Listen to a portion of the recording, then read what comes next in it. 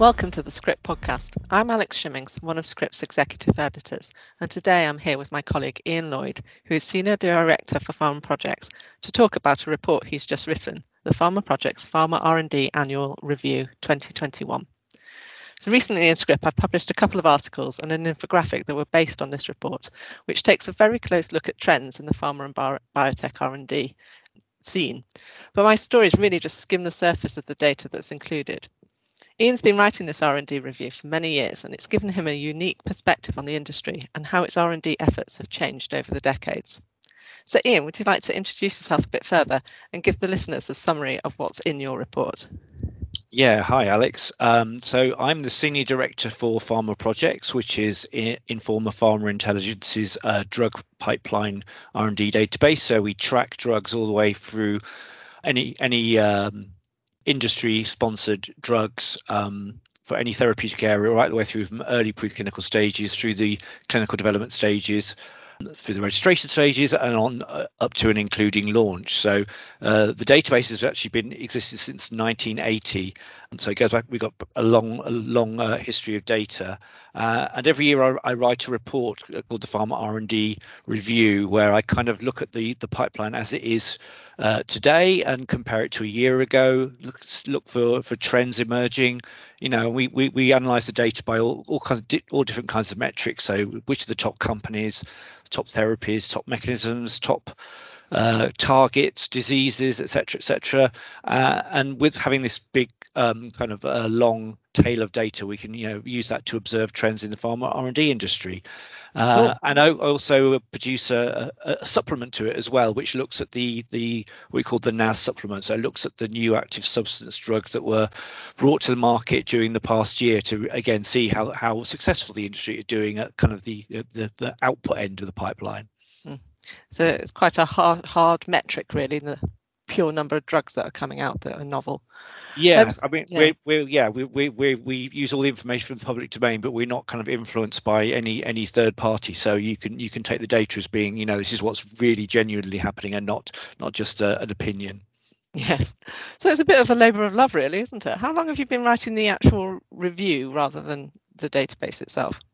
Yeah, so I think I first started the review in 1993, and to give you a bit of background, so in those days, Pharma Projects was a print publication, and we used to have an annual print date in May where we used to reprint all of the drug profiles, the many thousands of drug profiles, and send that to our subscribers around the world. So it became that. Yeah, that's the main volume. Yes. I did work for Pharma Projects for 3 years back in the 1990s, and that's bringing back a lot of memories. Yes, the annual review. Indeed. Yeah, so it kind of made sense as we had this kind of like new volume every year to kind of like take a look at what was in that volume and compare it to what was in the previous volume. And in those days, we had just a little kind of a monthly newsletter that also went out to subscribers called Executive Briefing. So I think I first started doing a little annual review in there, probably just looking at the total number of drugs in R&D, top companies and top therapy areas and mechanisms, I think. So it was quite brief, but it kind of was popular, and I guess it kind of grew and grew from there. It's not brief anymore, is it? Certainly not. How long does it take you to actually put this report together each year? So usually my kind of first act after the Christmas holidays in the new year is I do the data cut. I try to do all of the data cut on the same day, so we're always comparing the same piece of information, and then to kind of put all the analyze the data and then do the writing probably takes another 3 weeks, sometimes 4 weeks, depending on what else I have kind of on my plate at the time. So yeah, it takes a little while to kind of put it together and kind of write it in a lively and interesting way, hopefully. And do subscribe? I mean, you get a lot of interest from subscribers about this review. Are they clamouring to get this year's copy? Yeah, it seems to become quite well known. Obviously, having been done for like 18, 19 years now, people do kind of ask when it's coming out, which is nice. And I get pings on my social media asking about it, and yes, people seem to like it, and yeah, not just subscribers as well. We do offer it as a free download to anybody really, because it showcases our data, so we get a lot of interest outside of our subscriber base as well. Well, I'm always interested to see it because I think for the last 5 or 6 years, I've been writing stories in script based on these reports, which are always really popular with our readers as well. Yeah, and of course you helped me with the NAS report as well. Oh, yes, yes, I do quite a lot of work on that as well. That's a joint. Well, no, I think you do most of the work. To be fair, I'm just helping out at the edges, I think. Yeah, that actually takes probably a bit longer than the main report because, as you know, Alex, the thing we have to do for that first of all is get our definitive list of the drugs that definitely were launched during the previous calendar year, which can be a lot more difficult than it sounds. You know, we often know that drugs are approved because companies press release that a lot, but to actually determine whether they've definitely been launched or not can be quite tricky, particularly if they're in non-major markets, which you know, they are increasingly these days. So that's the real effort that you and I kind of do together, and we also kind of use sources at the FDA as well to help with that. So that's quite an undertaking. Although that report is shorter, it probably takes longer to put together in total because getting that list absolutely 100%. Yes, it's so much more difficult. I mean, there are lots of lists of, drugs that have been approved by the FDA or perhaps the EMA during the year. And we actually do stories about those in early January because the data is so much more easy to get. Whereas what you're doing here with the worldwide launches it's a completely different kettle of fish, really, isn't it? Yeah. It's amazing actually how many drugs go all the way through to approval and then sometimes never get launched for all sorts of bizarre reasons. But we decided to look for the drugs that actually made it to the market and are being used. So yeah, it can be quite difficult to nail those down. I think we had a list this year of about 60 or 70 unknowns at the start, which we kind of managed to kind of hammer down over a period of weeks to get the full list. Yeah, good stuff. So over the years, what are the most interesting trends that you've seen in pharma R&D? I can think of a few things. So I think in terms of like an interesting journey, in terms of ups and downs, I would probably single out gene therapy as being particularly interesting. You know, it was very popular in the 90s, and then I think around the turn of the millennium, there were some negative clinical trial results kind of before we'd really had anything on the market, and you can actually see in our data this caused a downturn in the number of gene therapies in R&D. But then, as probably most people know, it's had a huge upswing in the last few years. And now with the kind of original in vivo gene therapies being joined by ex vivo gene therapies and things like CAR T, it's absolutely skyrocketed. But it's really interesting. Whereas most curves just go kind of upwards, this has had a real kind of up and down, real rocky journey. Really U-shaped curve there. Indeed. And in terms of things going upwards, I think the thing that never ceases to amaze me is how every single year in all the years I've been writing it, the number of drugs and the percentage of the pipeline, which are these drugs, has gone up. Never ceases to amaze me is oncology. So not only is the number of drugs gone up every single year, but the percentage of drugs which oncology provides, so that the pipeline as a whole has gone up. And every year you think it can't go up anymore, and it does. I mean, the focus of pharma R&D is so oncology focused at the moment, even despite the year we've had with COVID. You know, it's around about 40% of all drugs are in development for some form of cancer. And of course, in the last few years, we've had this huge wave of immuno-oncology drugs that have come along just from nowhere, and suddenly that's now the most popular mechanism of all drugs in R&D.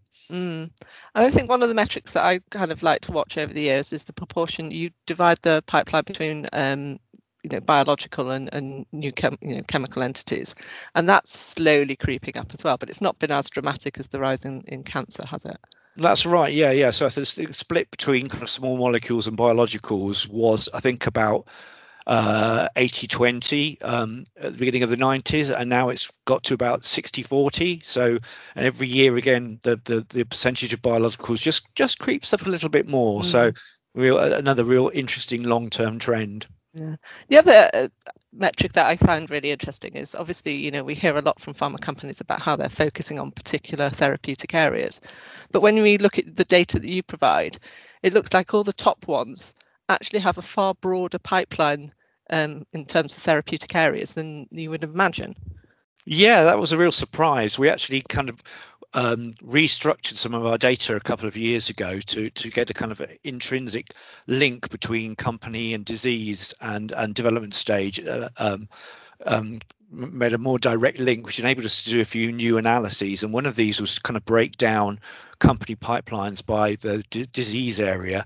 And yeah, we hear a lot of companies saying, they're going to focus on just cancer or just CNS or alimentary metabolic, etc. But actually, when we actually analysed that data this year, we found of the top 10 pharma companies, every single one had at least one pipeline project in every single therapeutic area, and actually a lot of them have incredibly diverse portfolios still, which is probably against what you might have received wisdom might tell you. Yeah, it's an interesting. So in your pipeline reviews, and the R&D reviews, each year you pick a theme, and this year it was what was it, science fiction. Something that I'm not hugely knowledgeable about, but it does liven up the copy, definitely. Can you talk about through why did you decide to do that, and how do you pick your themes each year? Yeah, so I think after having done it for about 15 years, I kind of was maybe I was getting a little bit bored writing it, I think maybe, but also I think at the end of the day it's a bunch of statistics, and I want it to be interesting and lively and readable. So I started picking kind of a theme on which I could base it on, partly to get some analogies in place that you could use and just to make it a more lively and fun read, but also obviously gives us some good visuals to work with for the actual look of the report and the webinar that we do. I think the first one I did was astronomy, and I think we've done food and drink, sports, animal world, music was a good one. That's obviously my key area of interest outside of work, so that was a good one. And actually science fiction I thought would be a good one to do about 15 months ago, so really before COVID had really come along. And obviously it's a lot of the last year has seemed like living in a science fiction film for a lot of us, so it kind of did seem very appropriate to do. But it's really to make it kind of a more lively and readable, and well, if not exactly fun, then kind of like more digestible than just a bunch of statistics. And have you thought of next year's theme yet, or is it just too early?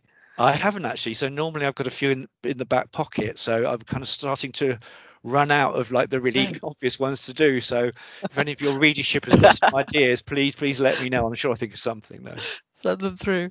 But you mentioned music being one of your other great interests, and obviously we have a Spotify list as well to go through with the report.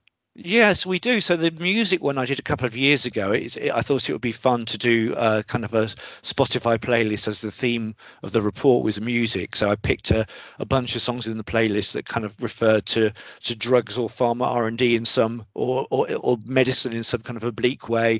And it was so popular that even when we moved on to other themes, we decided to do a Spotify playlist as well. Again, just as a bit of fun. So this year there's a Spotify playlist with I think 24 songs on which have kind of science fiction themes or mentions, or the artists have a science fiction bent in some way. So yeah, that's kind of another kind of just added extra, just as a bit of fun, really.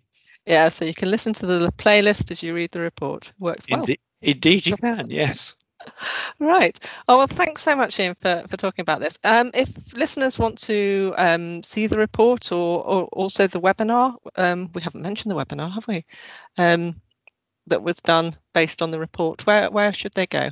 Yeah, so the white papers, or as we call them, or the reports, can be found at pharmaintelligence.informa.com/resources/thought-leadership. If you just Google Informa Pharma Intelligence, you'll find it. That's definitely where the reports are. I'm not sure where the webinar is posted. There is actually I think a separate landing page for the whole pharma R&D campaign, but yeah, we should mention the webinar because obviously you do at least half of that these days. So after having published the reports, we always do an annual webinar as well, where we kind of just show some of the graphics and slides. And I think you've been doing like more and more of that each year, I think, Alex, haven't you? I'm kind of passing it over to you. Brilliant. Okay, well, I'll put links to the reports and the webinar in the story around this podcast, so hopefully readers should be able to get it if they wish. Well, thanks so much, Ian. It's really good to talk to you, and I look forward to doing it all again next year. Indeed. Great to talk to you too. Thanks, Alex. Thank you. Bye-bye. Bye.